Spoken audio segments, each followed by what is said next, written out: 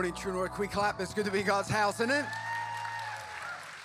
Well, hey, if you're here for the first time, welcome. We're glad that you're with us today. And in addition to that, everyone joining us online for the first time, our family at SCI Chester in partnership with God Behind Bars. Let's show them some love as well.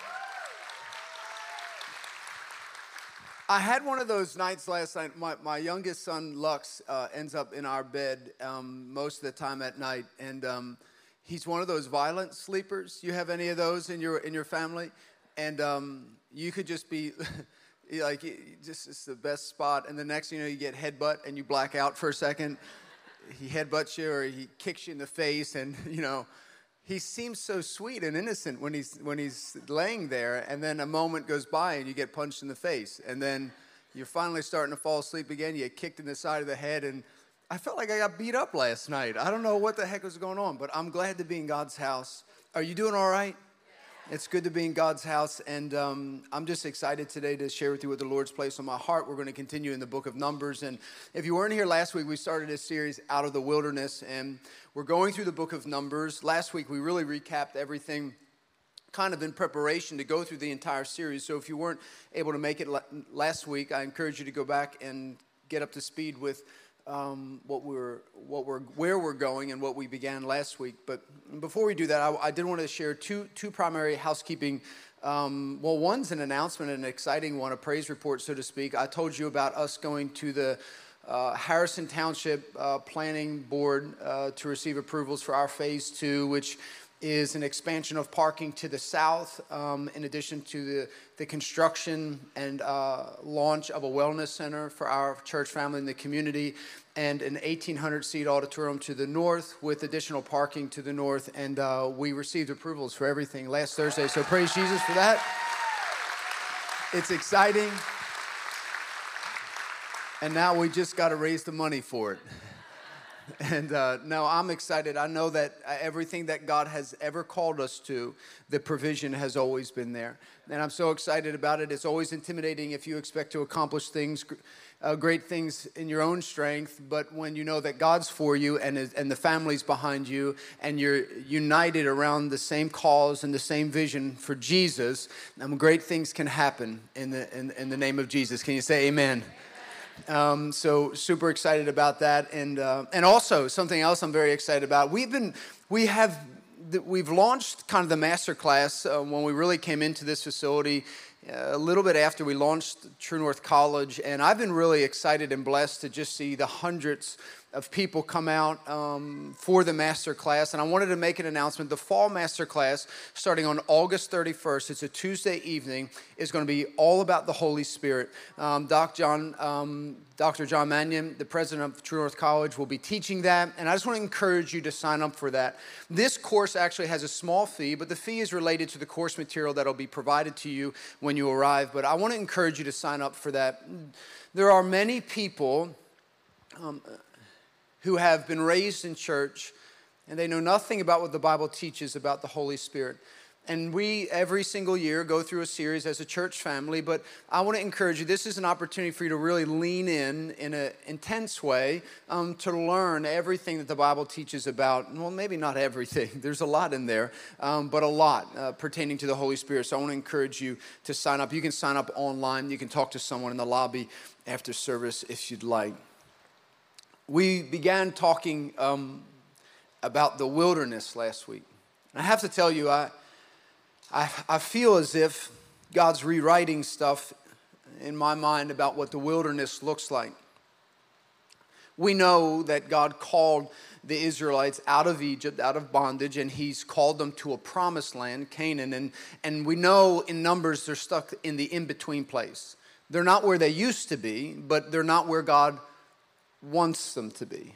So they're kind of in the intermediate. And I don't know about you, but I love to see where the Word leads us and how it teaches us. And yes, they are very much in a geographical location, in the in-between place. But the more I read through the text and the more I study and the more I learn, I find that the wilderness, though it is a barren place, it's a place that really exposes our weaknesses. It shows where and when we become dependent on ourselves or we are dependent on God. It demonstrates our needs to survive. Now, last week I told you that the wilderness is a barren place. It means that everything that you planted yields nothing. And the fascinating thing about it is they were in the wilderness, and the Word of God teaches us that He preserves the integrity of their clothing. It didn't wear out. They couldn't make food for themselves. There was nothing for them. So what does God do? He not only keeps them clothed, but then He provides food. And then they need water, and they can't do it on their own. They can't produce it. They can't just say, let there be water, and pop up a Wawa or something. It just wouldn't happen. So what does God do? He gives them water. He gives them food. He gives them protection. Like, where do we go? It's all right, We're going to put a giant night light above the tabernacle. You just follow that, And then we're going to put a cloud just so you don't get lost. Where do we go? There, we're going to follow that. He provides direction. He dwells amongst the people. He cares, He provides, He promises, and He does everything that they cannot do for themselves. But the fascinating thing about the wilderness is it draws out what's in you. It's interesting because the Bible is big as it pertains to numbers. It's very big. And the number 40, if you study it in the scriptures, we find that it's used 146 times, the number 40. It is generally referenced or symbolizes a trial, a season of testing or a season of trial. Moses lived in Egypt for 40 years, and then he went and hid on the backside of the mountain for 40 years. And then God called him. He says, I need you. And so He uses Moses to call the people of God out of bondage and slavery, demonstrates His power, His strength, His love, His compassion, His justice, and He calls them out. And while they're in the getting ready to walk into the wilderness, it's interesting because then God calls Moses to Mount Sinai. Remember this? In giving him the law. And He calls them there, not once, but twice. And each time He calls them to the mountain for 40 days and 40 nights. And then once they begin to pursue and get closer to the promised land, God instructs Moses. He says, remember, send 12 spies. We talked about this last week. And how many days did He tell them to spy on the land? For 40 days. So I just wonder, is the wilderness, is it about a moment in our life? Is it about just a season? Because this is what I know, and maybe it's just me, maybe it's just the way that I think, but I know that when I talk to church people, and you can classify yourself as a church person, just like, we're like wilderness, we can hear it and be like, oh, I'm just praying for those people in the wilderness, those lost, hurting souls, and you're like, well, what if the wilderness is nothing more than just a test? And maybe you're not in a barren place, but I can guarantee you every single one of you lives in this life and are presented with a wilderness test. Like, what if the wilderness is, I don't know, what if the wilderness is just this life, and what if the promised land is our real home in heaven with our King and our Father? What if the wilderness is just this life and it's just a test? It's a test. It's a test of what? What type of test? Are we going to win or are we going to fail? Well, in our own strength, we will fail.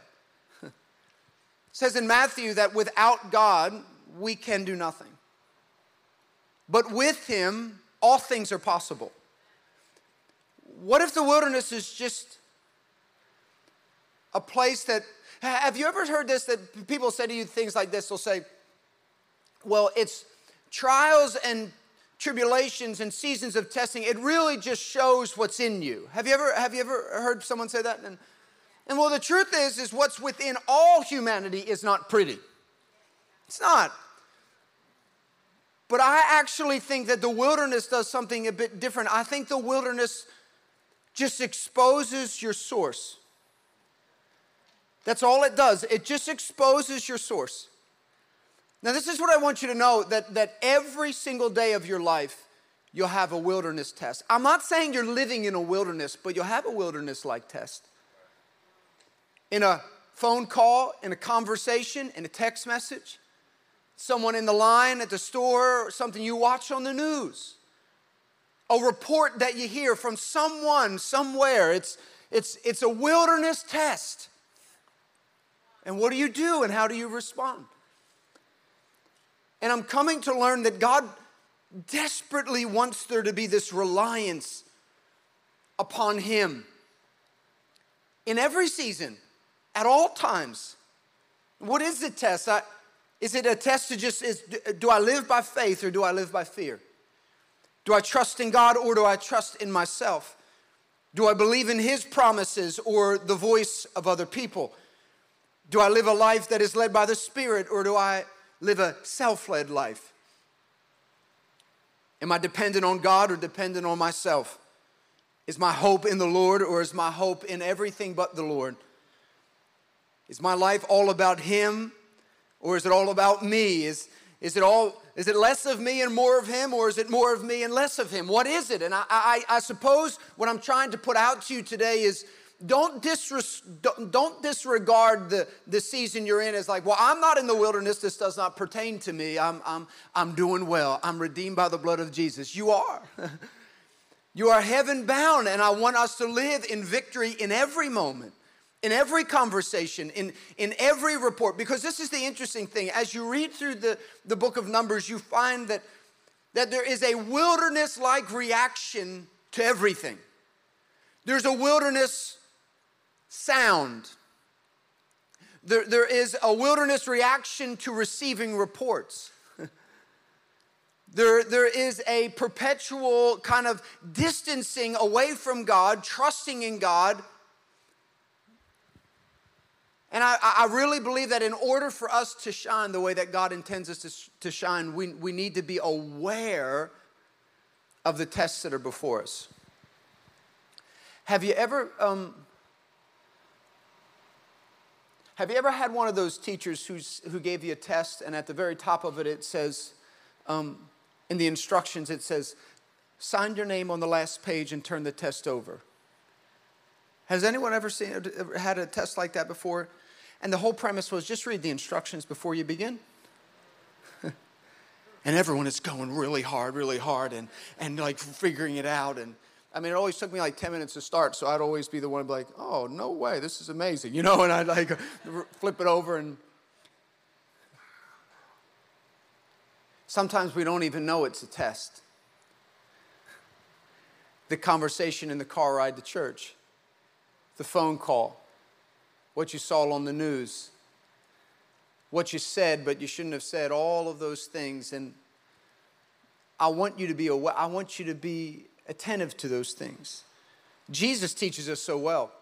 What I find so fascinating about the wilderness experience described in the book of Numbers is that Jesus teaches us so well about what it's like to walk in the wilderness. Why do I say that? Because before He began His ministry, we find in Matthew chapter 4 that the Spirit of God led Jesus to the wilderness before He began. He led Him to it. It's almost like before... It's like that's where God desperately wants you to be, in the promised land, a place of complete dependence upon Him and living in gratitude and freedom and abundance and joy. Living in a place that you've received things that you cannot produce in your own strength. Like money can't buy it. Accolades cannot sustain it. It's nothing you accomplish in your marriage or in your career or financially or anything. It won't sustain you. But what God gives, only He can give. And so we find that God teaches us in the wilderness season so that we can thrive in the difficult times. And what I find so interesting about it is, and maybe you're like me, maybe I'm the strange one, which is very possible, but I tend to always get caught on the test itself. And I always overanalyze the test. Like, well, okay, I think this is a big test. You know, the devil's out to get me, you know. This is a big test. No, just someone said something stupid and you're getting all worked up over it, you know.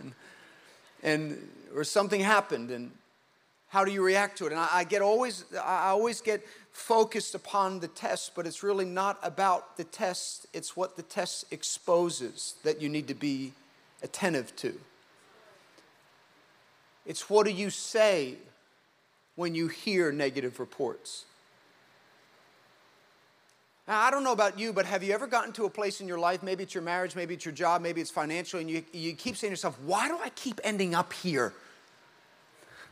Why do I feel like I am deja vu all the time, and it's driving me crazy. How do I always get discouraged and frustrated and feel lonely and feel disconnected and feel aggravated and feel like I'm not doing enough and feel like I need to work harder and I have to earn more and I have to do this, and it almost feels like you're constantly coming back to the same things that you're trying to avoid, and you're aware of the emotions and the feelings in it, and I don't know about you, but the one thing I've recognized is that what I tend to discard as like, oh, that's just life, Christ actually presents a completely different way of living. A completely different way of living in such a way that he doesn't permit my whining and complaining. No matter the test, he doesn't say, well, I know that was a difficult test, so just keep complaining and whining. I understand. No. He doesn't. He doesn't excuse it. Because he expects us not to draw on ourselves, but to draw from him. And if we draw from him in every season, in every way, financially, emotionally, everything in our lives, we not only will pass the test, but we live a life that's perplexing to other people. How does Joshua and Caleb go into the same land, see the same challenges and opposition that's before them, that the other 10 giants saw, that the other 10 spies saw, but they saw something completely different? Or did they see something completely different? I think they saw the exact same thing that the other 10 saw. The only difference is that they knew they could not accomplish anything apart from God, but with God they could accomplish everything. What did that ultimately expose? It exposed the fact that those 10 men drew their source of power from what they could do in their own strength. And Joshua and Caleb were smart enough to know that we would get smashed by these guys. But it's not us. It's not us. It's him. And if I can help you today, everything that's before you, if you attempt to accomplish it and win it, and overcome it in your own strength, you will feel like you are on a carousel coming back over and over and over again to the place of failure and discontentment. It's only when you get to the place to recognize, no, you know what? This is something I cannot do in my own strength. And I will stop striving. I will stop trying to accomplish things, to produce things like peace and joy that I cannot produce in my own strength. It is the presence of the Prince of Peace that produces that. So let him be the source of it. Can you say amen? Proverbs 3:5, it says, trust in the Lord with all your heart.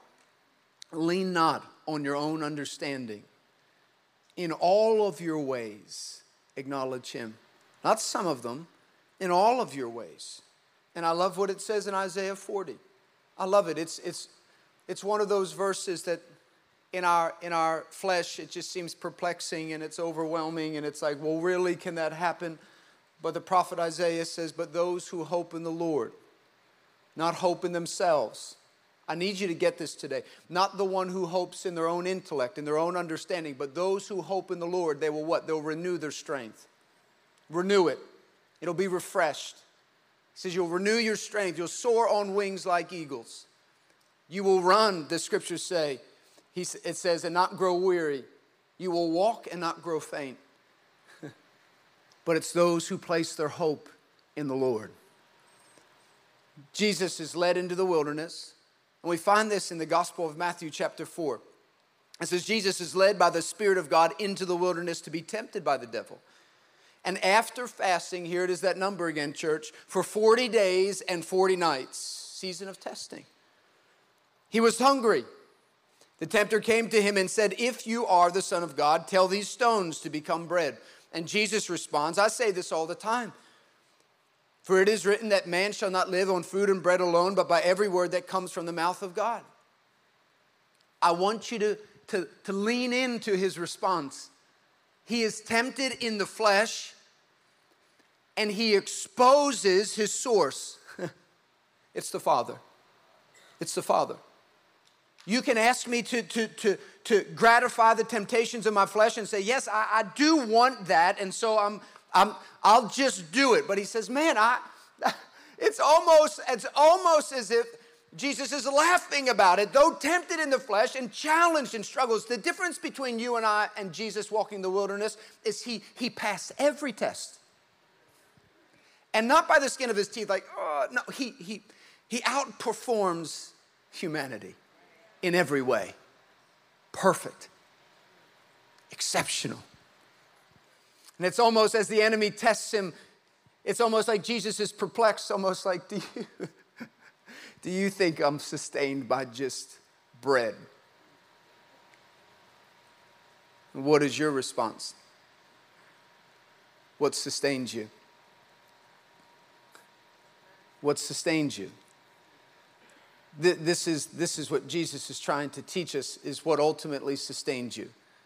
And we can be cute and be like, well, you know, I could fast and pray. No. Listen, we need food, we need water, we need clothes, we need those things. But Jesus talks about that in Matthew 6, and we're going to get to that in a moment. But ultimately, what sustains you? Jesus is like, no, that's nice. My body needs that, but my spirit does not. That's my source. And then the devil comes back and tempts him again. The scripture says that this time when he comes to tempt him, he tempts him by saying this. And this is interesting because the enemy comes and he comes to the Word, Jesus, and he quotes to him the Word. And he says, well, for it is written, you know, he will command his angels concerning you, and they will lift you up in their hands so that you will not strike your foot against a stone. And Jesus answered him, he says, it's also written. Do not put the Lord your God to the test. He tempted Jesus in a way of pride, testing his power and his strength. How strong are you? Show me how strong you are. Prove it. When you're young, you always have to prove yourself. I'll show you. Yeah. It's an adolescent motivation. It doesn't sustain. When you know who you are, you don't need to prove it to anyone. And when the enemy attempts to use the word of God against him, he says, you failed to address this one passage. Don't let the enemy know more about the word of God than you. Know the word. Know how it guides you and leads you and directs you. Again, the devil took him to a very high mountain, the scripture says, and showed him all the kingdoms of the world and their splendor. All of this I will give you. Jesus is probably thinking, I made it. You're not going to give it to me. You know. Think about the audacity of that statement. The arrogance of that statement. And then place yourself in a season, in a conversation where someone makes an outlandish, arrogant statement about you and your family, your wife, your children, your job, your career, your character, whatever it may be. Think about how you would want to respond. It's probably not this way, okay? You're probably like, Jesus, just give me a commercial, 10-minute commercial break, you know? That's why I always ask the Lord, Lord, can I have a commercial break right now? Just give me 5 minutes. Actually, 10 minutes. That's all I need. You know, Jesus doesn't have a commercial break. He says that he showed him all the splendor of the world. I'll give you all of it if you bow down and worship me. Jesus probably like, excuse me, you know. Listen to his response. Get away from me. He says, get away from me, Satan. For it is written, worship the Lord your God and serve him alone. Then the devil left him, which means he listened. And the angels came and attended him. He is asking Jesus to replace the Father with him. And that seems crazy, doesn't it? You're like, this devil's not very, he's stupid, he's pretty stupid. But then if you jump back from Matthew 4 to the book of Numbers, you find that in humanity we do the same thing. All the time. Where God demonstrates his sovereignty and his power and his provision and his protection and his grace and his mercy and his peace to us, and yet we constantly drift away from him and find ourselves in seasons. Listen, I want to help you today. The greatest way to combat, or the greatest way to win in a wilderness test, is to know when you're in one.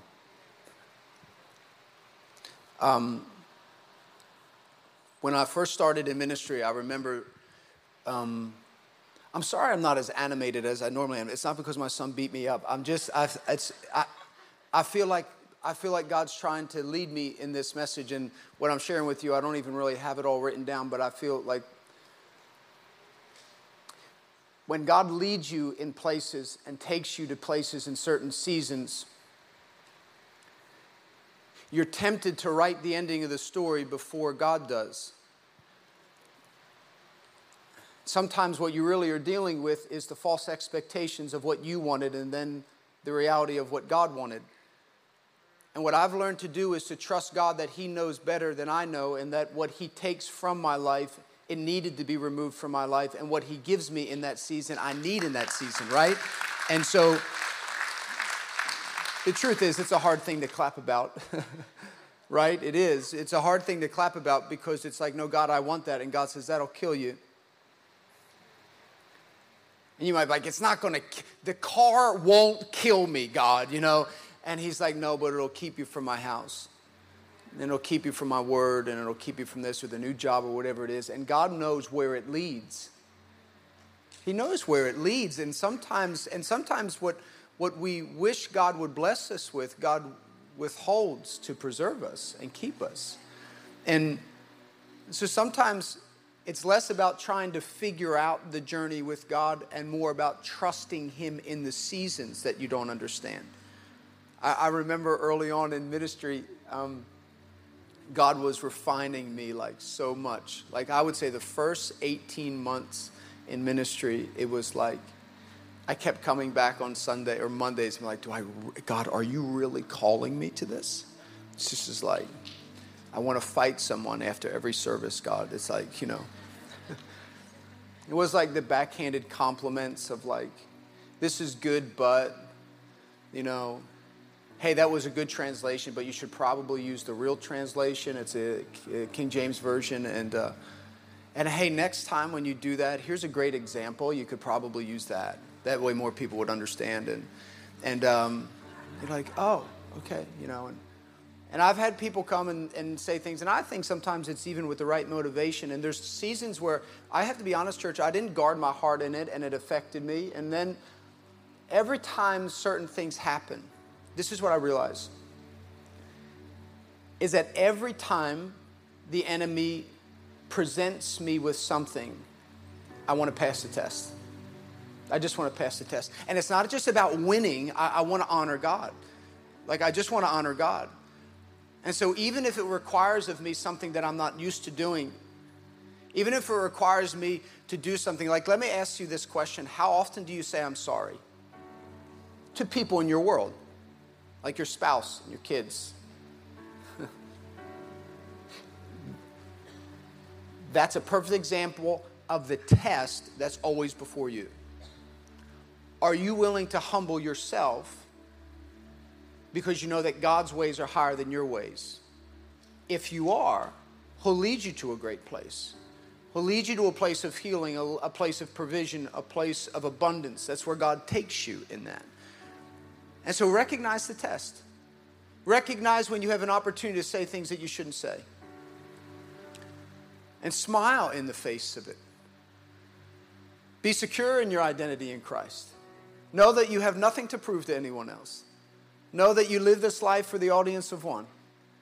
Know that he's called you to represent you, for you to represent him in a profound way. And it's interesting because Man, when you deny your flesh, but you know your Father in heaven is smiling, man, it feels good to make your Father happy. You know what he says in Matthew chapter 6?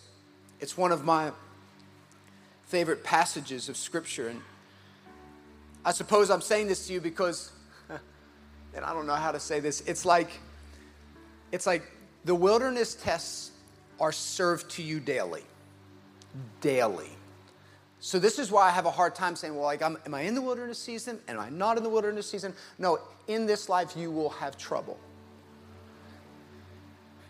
The appetizers served to you daily are complaining and discontentment. Every day when you wake up, discontentment and complaining. And man, he wants you to partake so bad in that. Just complain. And if you won't complain about this, well, what about this? This isn't perfect. Hey, what about that? That's not perfect. Hey, what about this? This isn't perfect. Will you just complain? He puts it before us every day.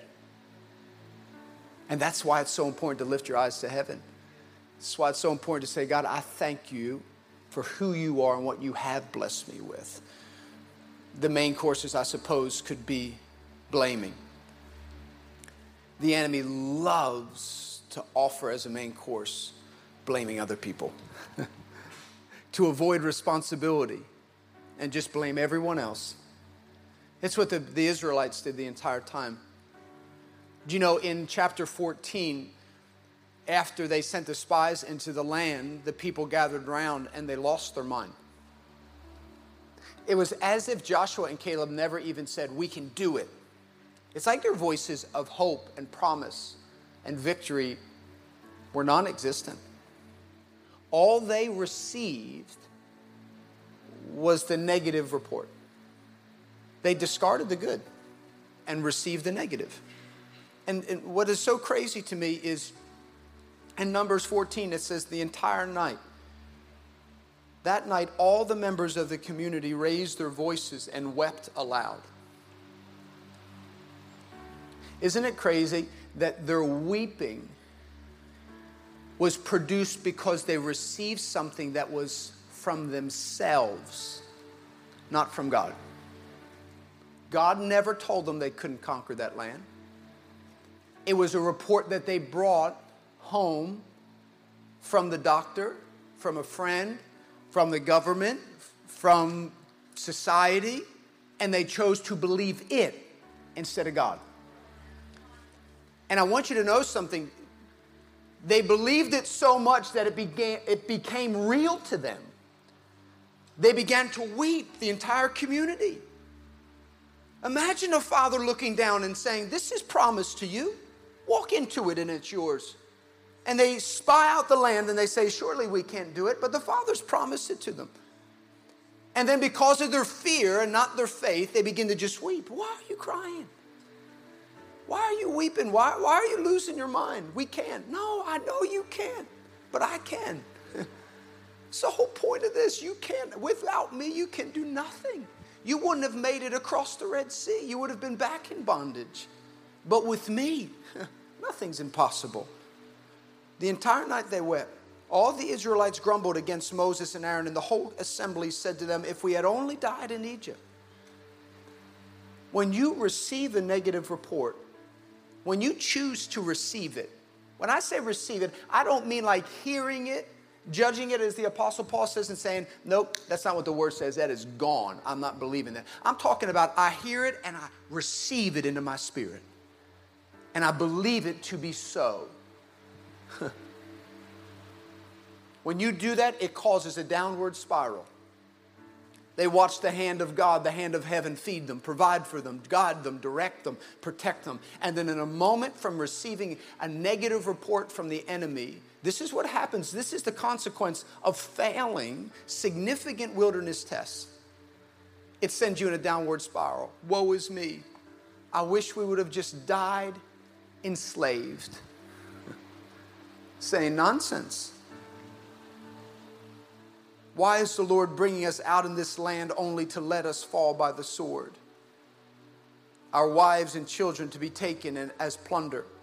Wouldn't it be better for us to go back to Egypt? And they said to each other, we should choose a leader and go back to Egypt. They wanted to go back to slavery. Do you know,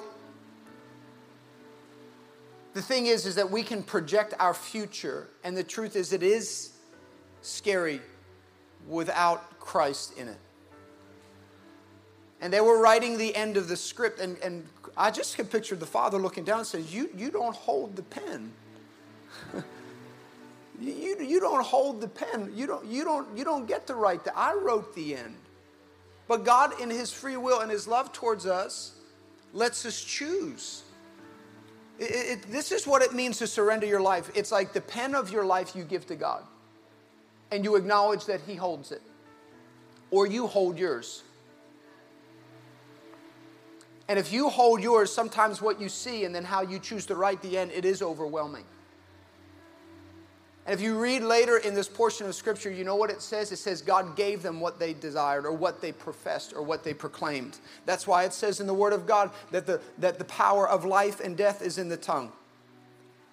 And he says, so you went into the land to spy for 40 days. And so for each one of those days, you will wander in this wilderness for 40 years. And everyone over the age of 20 will walk and wander in this place and die. Because that's what you spoke. But everyone younger will walk into the promised land, and the only exception will be the ones who declared and received the promises I had for them were Joshua and Caleb. I'm telling you, church, the wilderness tests before you are to blame other people. Comparison in our culture today is just, it's so prevalent, it's frightening. But comparison, the greatest damage it produces is it causes you to live with zero gratitude towards God. It's never enough. It's never enough. It's never enough. God he's always lacking in his provision towards you. And maybe last but certainly not least, offense. Aaron and Miriam were offended by Moses. They were offended, it says in Scripture, by who he chose to marry. They started to speak negatively about Moses and their family of him. And the Scripture, it's one of the most unique encounters that the Father has in dealing with a conversation that has to do with offense. Offense will rob you of the life God promised you.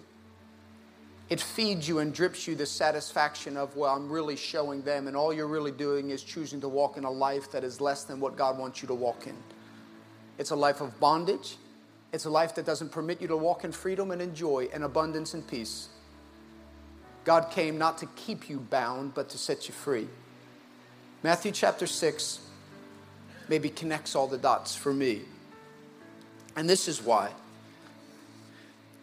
Maybe like me, at times in difficult seasons, you want to look to God and just say, God, well, come on, this is hard. I should be permitted to worry a little bit about this. Jesus says in Matthew 6:25, therefore I tell you, do not worry about your life. Don't worry about it. You know, have you ever been somewhere and maybe you're trying to get the check or something and they're like, don't worry about it. You're like, no, I'm here. They're like, nah, don't worry about it. What are they saying? I got it. I got it. Don't even, I got it. Just carry on. Carry on. The only people I say that to are my children. When they're like, well, Dad, what about this? Hey, Dad, what about that? I'm like, I got it. Dad's got it. I think, just kidding. I think I got it, But the only reason I say I got it is because of my love for them, and I know my role in relationship to them. It's like, I got it. Christ tells us as his sons and daughters, I want you to hear this morning, not to worry. And I've been around church for a long time, and people are like, well, it's just really have to worry. And I have to tell you, church, I want to thank you for praying just for me and my family. This past season, I know it's been challenging for a lot of people. I just have had through this season, this last 2 years, just a tremendous amount of peace. I had that. And I don't know if it's just because I'm at a point where I'm like, God, this is definitely not me. I have not produced it, nor will I sustain it. And so I will stay out of your way. Use me however you want. And it's enabled me to recognize when worry begins to seep into my life, it's when I'm choosing to try to reach out to the hand of God and say, can I have the pen back? And then I realize I'm like, whoop, nope, I don't want that at all. You keep it, He says, do not worry about your life, what you will eat, what you will drink, about your body or what you will wear. He says, is not life more than food, and the stomach and the body more than clothes? Look at the birds of the air. They do not sow or reap or store away in the barns, and yet your heavenly Father feeds them. Are you not much more valuable than they? Can any one of you, by worrying, add a single hour to your life? And why do you worry about your clothes? You see how the flowers of the field grow? They do not labor or spin. Yet I tell you that not even Solomon in all of his splendor was dressed like one of these. If that is how God clothes the grass of the field, which is here today and tomorrow is thrown into the fire, will he not much more clothe you, you of little faith? So do not worry and say, what shall I eat, and what shall I drink, and what shall I wear? For the pagans, people who do not trust in God, they have no hope and trust in God. The pagans run after all of these things. And your heavenly Father knows that you need them. This is His guidance to us in dealing with those things that we tend to worry about. Seek first the kingdom of God and His righteousness, and all of these things will be given to you as well. Therefore, do not worry about tomorrow, for tomorrow will worry about itself. Each day has enough trouble of its own. Listen, God is for you. Just believe Him. Believe that He loves you, that He cares for you. That fear of trying to relinquish control over everything, it's the most freeing thing you ever experience in your life. To know that the life that you've been living in this rat race of trying to keep ahead and control of everything is not the way that God wants you to live. When He said that I've come to give you life and life more abundantly, it's not a life that becomes more dependent upon you. It's a life that becomes more dependent upon Him. It's less of me and more of Him.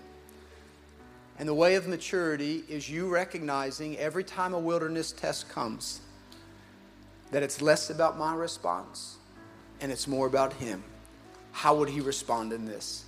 And God, help me, strengthen me to do it. Let me pray with you as we close today. Can you bow your heads and close your eyes? Father, I thank you for today. I thank you, God, I thank you for instructing us through your word. God, I thank you that none of us could stand in this room before you and say, God, we have it all figured out. We have it all perfectly understood. We know exactly the end from the beginning. God, we don't. And we choose today to place our hope and our trust in you. Father, may we be reminded of the enemy's tactics to call us to worship him over you.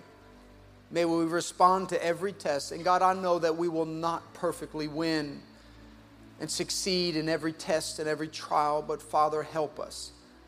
Holy Spirit, give us the words, give us the strength to do what we need to do to honor you. If you're here today and joining us, or maybe you've been here for quite some time, or maybe you're just joining us online today and you've never received Jesus as your Lord and Savior, I want you to know that the Bible teaches clearly that salvation comes through Christ and through Christ alone.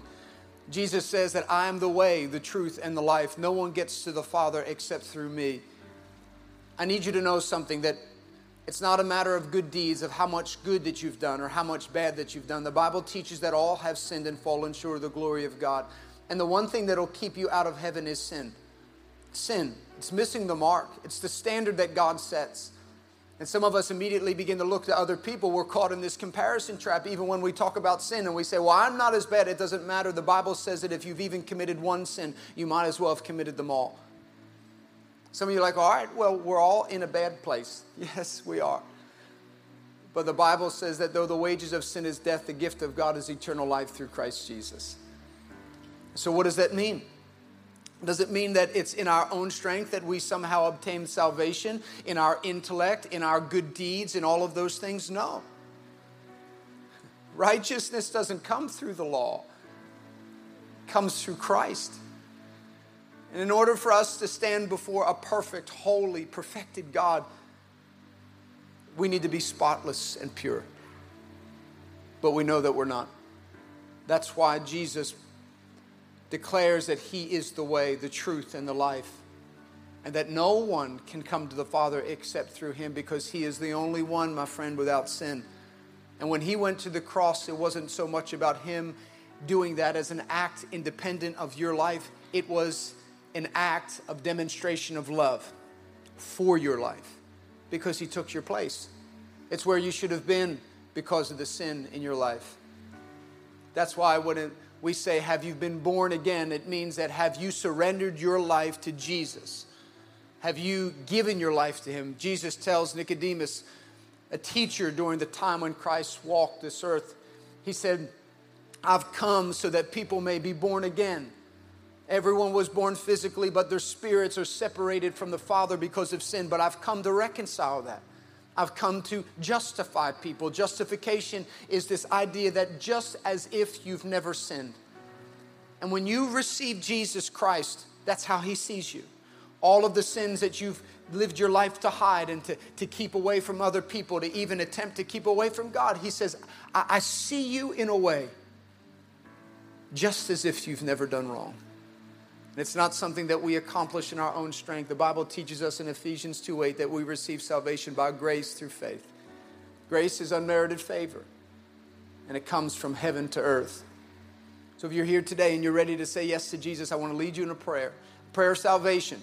It says in Romans 10:9 that if you confess with your mouth, we've learned about the power of our words. If you confess with your mouth that Jesus is Lord and believe in your heart that God raised Him from the grave, the Bible teaches you will be saved. No one can save you apart from Jesus. Can't save yourself. Your parents can't save you. Your grandparents can't save you. You need to come to the place of understanding what will you do with Jesus. And so today I'm asking you to place your hope and your trust in Jesus. If you're here today, watching online, you're ready to say yes to Jesus, we're going to say this prayer. We're going to say it aloud, and I ask you to repeat this prayer. You're not going to be the only one that says it. We're all going to say it together. But come on, church, let's lead people to a personal relationship with Jesus. Repeat this prayer to me. Say, Dear Heavenly Father, I receive your Son Jesus as my personal Lord and Savior. Forgive me of my sins and come into my heart. I believe that you died on the cross and rose again. I am now a Christian. Christ now lives in me. In Jesus' name, amen. Amen. Come on, let's clap for everybody that said yes. All right, come on, let's stand to our feet. Are you doing all right? Man, I'm sorry. I was thinking a lot that service, and I'm a little bit strange when I do that. I apologize. I'm not like sick or anything. I'm just like, that's what happens when I think too much. It's a problem. But I want you to know that you have victory in those tests. I want you to know that you don't have to walk in a circle of a wilderness your entire life. I want you to know that you don't have to keep coming back to the same issues over and over again. I want you to know that in Christ you have victory, that you have freedom, and that's where your joy comes from. Listen, if you're not part of a crew, I want to encourage you today to find a family, find a team to serve, to belong to. Find people to do life with. Don't let this just be a moment and a place to attend. Let it be a family that you can belong to. Amen? Listen, if you said yes to Jesus, as you exit today, there's going to be a team out there, and they're going to be waving this Bible. It's a gift from me to you, and there's ways for you to get connected in here, information to help you in your journey with Jesus. Listen, you were not called to do this life alone, so we want to help you in this journey with Jesus. And if you're watching online, let our team know. We'd love to send you a copy of this and keep you connected, and we want to celebrate your decision to follow Jesus. But listen, before you go, will you stretch your hands to heaven? Let me pray for you. Father, I just thank you. God, I thank you right now in the name of Jesus for every person present in this space. Father, I pray that you would give them the strength. Holy Spirit, strengthen them in the name of Jesus. Strengthen them in this moment, that every time the enemy presents them a test, Father, that they can remember that you alone are their source. You bring victory. You bring healing. You bring provision. You bring peace. You bring joy, purpose, meaning, fulfillment to all of our lives. And Father, we know that the enemy comes only to steal, to kill, and destroy, but you come that we may have life and have it more abundantly. So Father, we thank you. Increase our faith as we go today, Father. Father, I pray for those who want to receive the baptism of the Holy Spirit. Father, I pray right now, in this moment, Father, that they would receive the baptism of the Holy Spirit in the same way we receive salvation. Father, by grace through faith, let them be filled with the baptism of the Holy Spirit. Let them pray in a new utterance, Father, that will strengthen them, Father. We thank you. We thank you, God, for all that you are in us in this season. Go with us as we go today. In your precious and holy name we pray. A faithful church said, amen. God bless, guys.